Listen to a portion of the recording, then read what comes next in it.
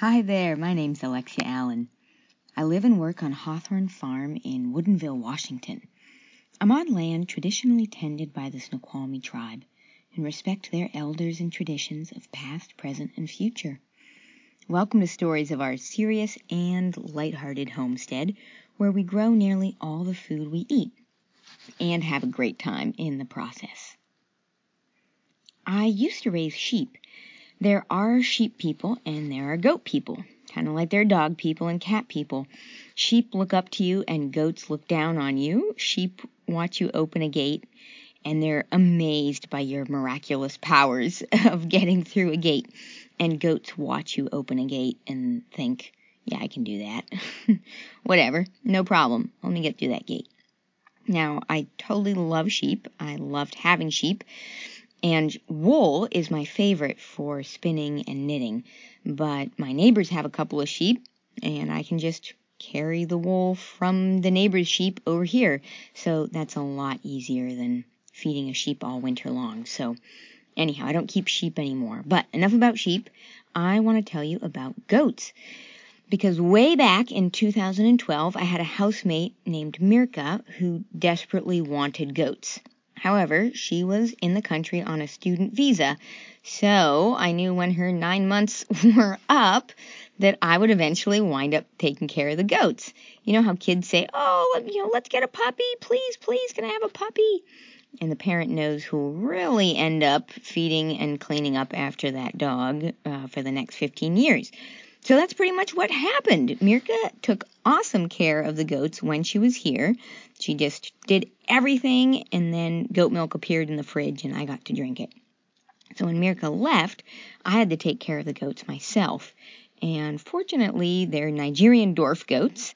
They're very small. They're originally a meat breed from Africa, because they're kind of a convenient serving size goat where you don't have to butcher a huge animal and then refrigerate a whole bunch of it. You can just eat goats as you need them.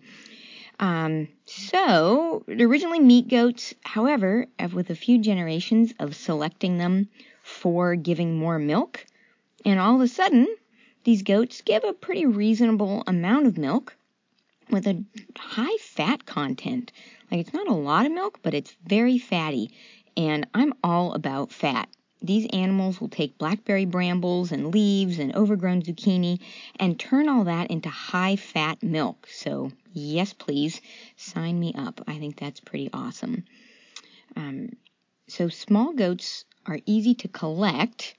At one point I had about 11 goats, but that is too many to milk by hand. I don't have a milking machine. I just milk them all by squeezing.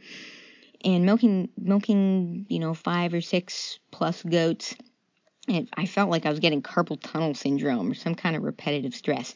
And so was my milking buddy T-Bone, who was living at the farm at the time, and he and I shared the milking duties, and we both felt like that was too many goats. So now I just have 3, and they're pretty easy. And all 3 were born in 2015. Now, the American Dairy Goat Association, with whom my goats are registered, they have a recommended tattoo letter for each year. That's the tattoo that you give that goat to show that it was born in that year. And in 2015, the letter was F. So all my goats born that year, I give them names starting with F, just to kind of make it extra fun to choose goat names. So that's why we have Figgy Pudding, Freya, and Fat Pumpkin. Each of these goats has given birth several times over the past years, and in the next few years, I'll keep a few of their daughters to be herd replacements.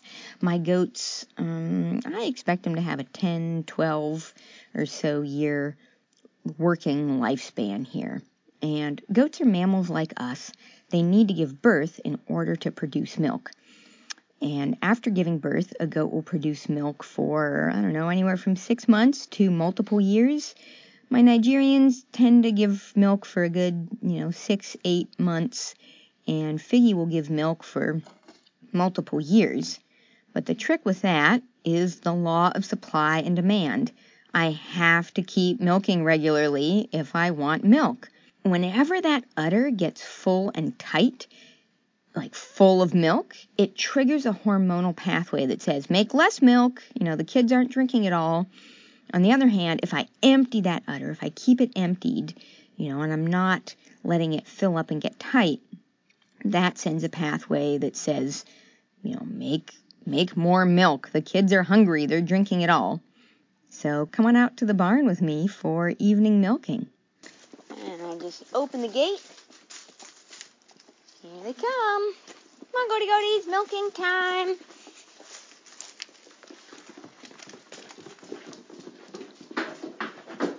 And they're jumping up onto the stands.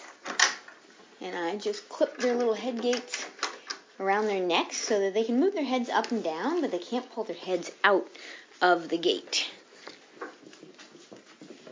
All right, Figgy Pudding. Except Figgy Pudding, she kind of does the march to the beat of her own drummer thing, which is pretty typical for a La Mancha goat. That's her breed. She's a La Mancha. They tend to be endearingly quirky.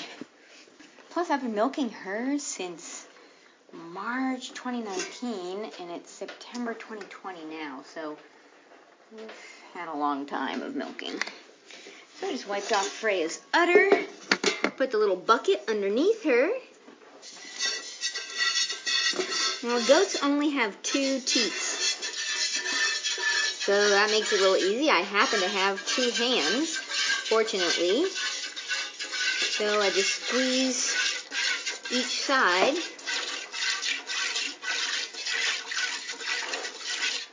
And I try and do it, it's gentle but firm. And I've got to get the milk out of there. It's like the pressure of really wringing out a dishcloth with one hand. So it's a fair amount of pressure. But I don't want to pull, and I don't want to climb my way up her udder and squeeze any of the glands inside. I'm just getting the little baggy teat that hangs down and fills up with milk. And you can hear the milk frothing in the pail. And the Nigerian goats are small. They're maybe 40 pounds. They're smaller than a Labrador Retriever kind of feeling. So it's not a lot of milk, but it's a fair amount of milk for their size. It's likely that Pumpkin produces a little bit less. But she has a great udder and fantastic orifices, so I can squeeze out a lot of milk at once. These are just things that I had not thought about before I became this intimately involved with mammary glands. And done. Well, except for washing the milk pail. So it's pretty fast. 1/2 gallon of milk in about 15 minutes of work. It's pretty good. Knock the foam out of the funnel and then put it in the cat bowl. I have nearly 1/2 gallon of warm, fresh, exquisite goat milk. And I'll head into the kitchen and put it in a tub of cool water. I have just a pot of cool water in the fridge. I'm going to chill this milk down to 50 degrees within the next hour. So whatever I need to do to make that happen. All right, let's head inside. What does goat milk taste like? Well, most pasteurized stuff you can buy at the store is pretty much only good to feed the chickens. Our cats won't even drink it. As time goes by, especially with heated milk that's been pasteurized, it really gets a stale goaty flavor. Fresh goat milk from a healthy animal is sweet and delicious. At one point, when I was milking 5 goats, including one that belonged to a neighbor, we had a blind milk tasting. Everyone tasted anonymous samples to see if they could name that goat and taste the differences in between goats. And T-Bone named every single one accurately. He'd take a sip of milk. Oh yeah, this one's Bunny. Okay, this one's Clara. And he said they taste just like their personalities. He knew those goats really well. And the goats want to be milked, typically, and they want to be milked by someone familiar.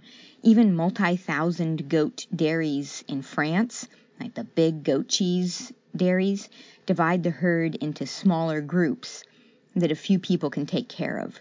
So the same goats are with the same people regularly. When visitors come to the farm and ask if they can milk, I just have to say no way, because it takes at least 2 weeks of twice-a-day milking to learn how to milk and feel competent with it. And those are very stressful 2 weeks for the goats and the humans. Oh, I have had a really tough time learning how to milk goats. I have literally cried over spilled milk. And after a barn meltdown one day, I stomped into the house with the dirty pail that the goats had kicked over, and I had tears streaming down my face, and I wailed to a housemate of mine, like, well, I want to be peaceful with my goats, like I believe peace in the Middle East is possible, so why do I get so furious at these innocent goats? And my housemate, who grew up in Israel, pondered this a moment and said, well, there are a lot of goats in the Middle East. Maybe that is our problem. But milking has gotten much more peaceful over the years. It helps to have happy goats I raised, especially the ones who were born here. They belong to this place. They are made out of this place. And I kind of belong to the goats. Some of these goats heard my voice in utero. They heard my milking songs as I was milking and feeding, taking care of their moms. So we really know each other. Right here in this barn in 2015, my goat Bunny gave birth to twins. But at first I didn't know it was going to be twins. She gave birth to Freya right away. Adorable little doeling. Oh my gosh, super cute. And then Bunny strained for another 20 minutes and another half an hour, another 45 minutes, and a couple of hours later, she still hadn't given birth to another kid, but it looked like she needed to.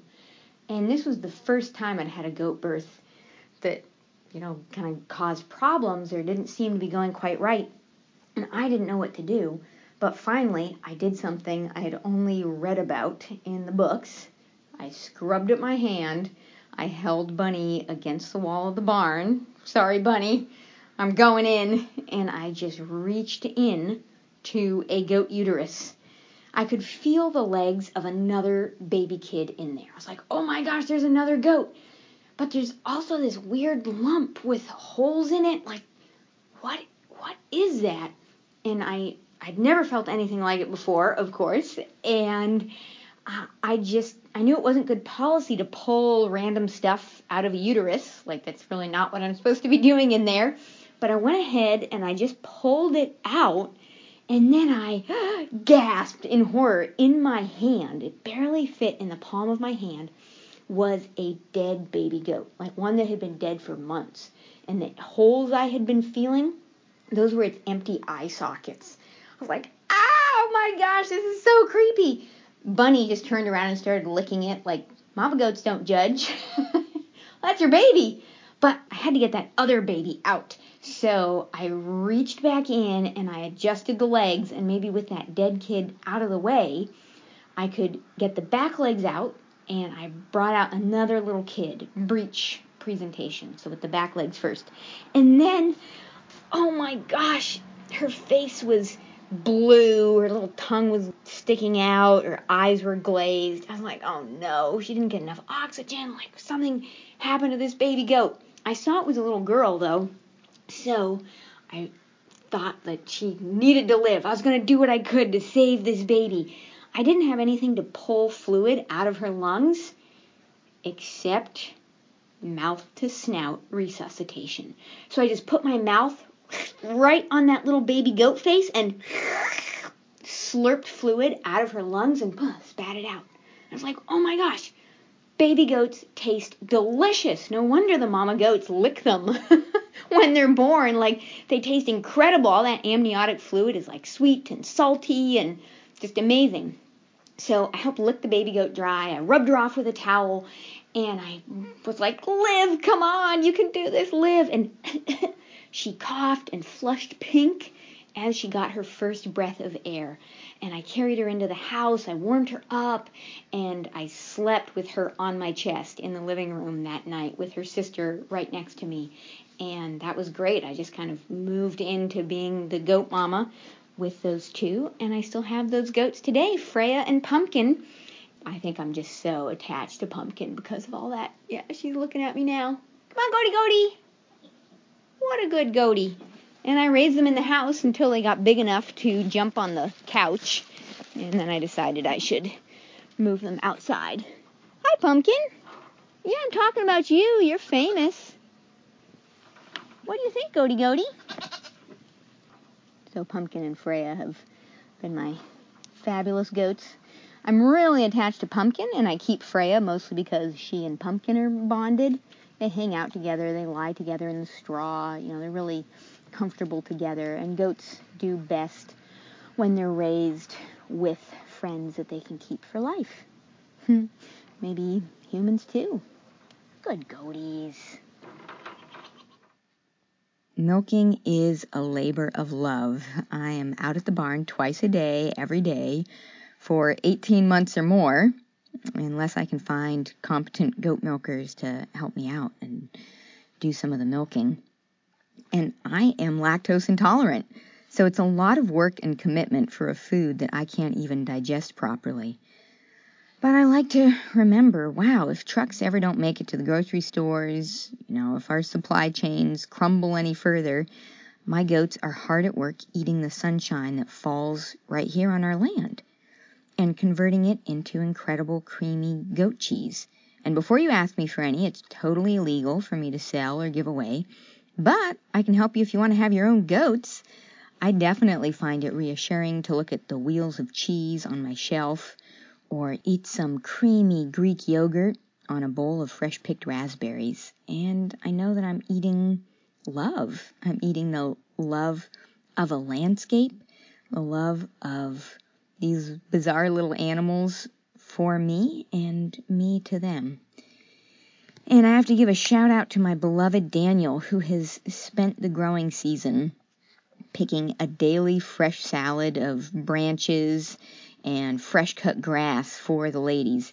The goats have never looked better. They're eating fresh greens every day of the growing season, and that makes their milk incredible. There's just so much vitality in it. And Daniel keeps our trees and hedges pruned in the process. Yeah, I've cared for so many different trees that I used to kind of ignore and walk under or by without paying attention to them. And it's fun, just like humans, figuring out what the goats like to eat the best. And they tell me what they like to eat the best by eating it quickly or cleaning their plate, so to speak. And I have pretty good sense of their top 5 foods and their top 10 foods and what they can tolerate, and then also what is poisonous for them. I also know before I became the goat feeder. Mm-hmm. It's all fun. I mean, I guess I'm a little hesitant when it's like 8 at night and raining and I haven't quite fed them yet and I'm tired from a long day and I still got to go out and cut 2 wheelbarrows full of goat food. But that's when I run to the kale patch and I cut what would be $200 worth of kale at our local co-op, and I feed the goats kale. Well, goats are a miracle because who else can turn maple leaves that we can't eat into creamy, delicious goat cheese? That's miraculous. Check us out at hawthornefarm.org, where we offer community events, homestead consulting, and classes, including beginner and advanced goat keeping. Come hug a goat and get connected. Join me next time with other favorite farm stories. It's almost black how deeply purple it is, and then the edges of the leaves are red with like a hint of green. It's really amazing how these plants look just like living paintings.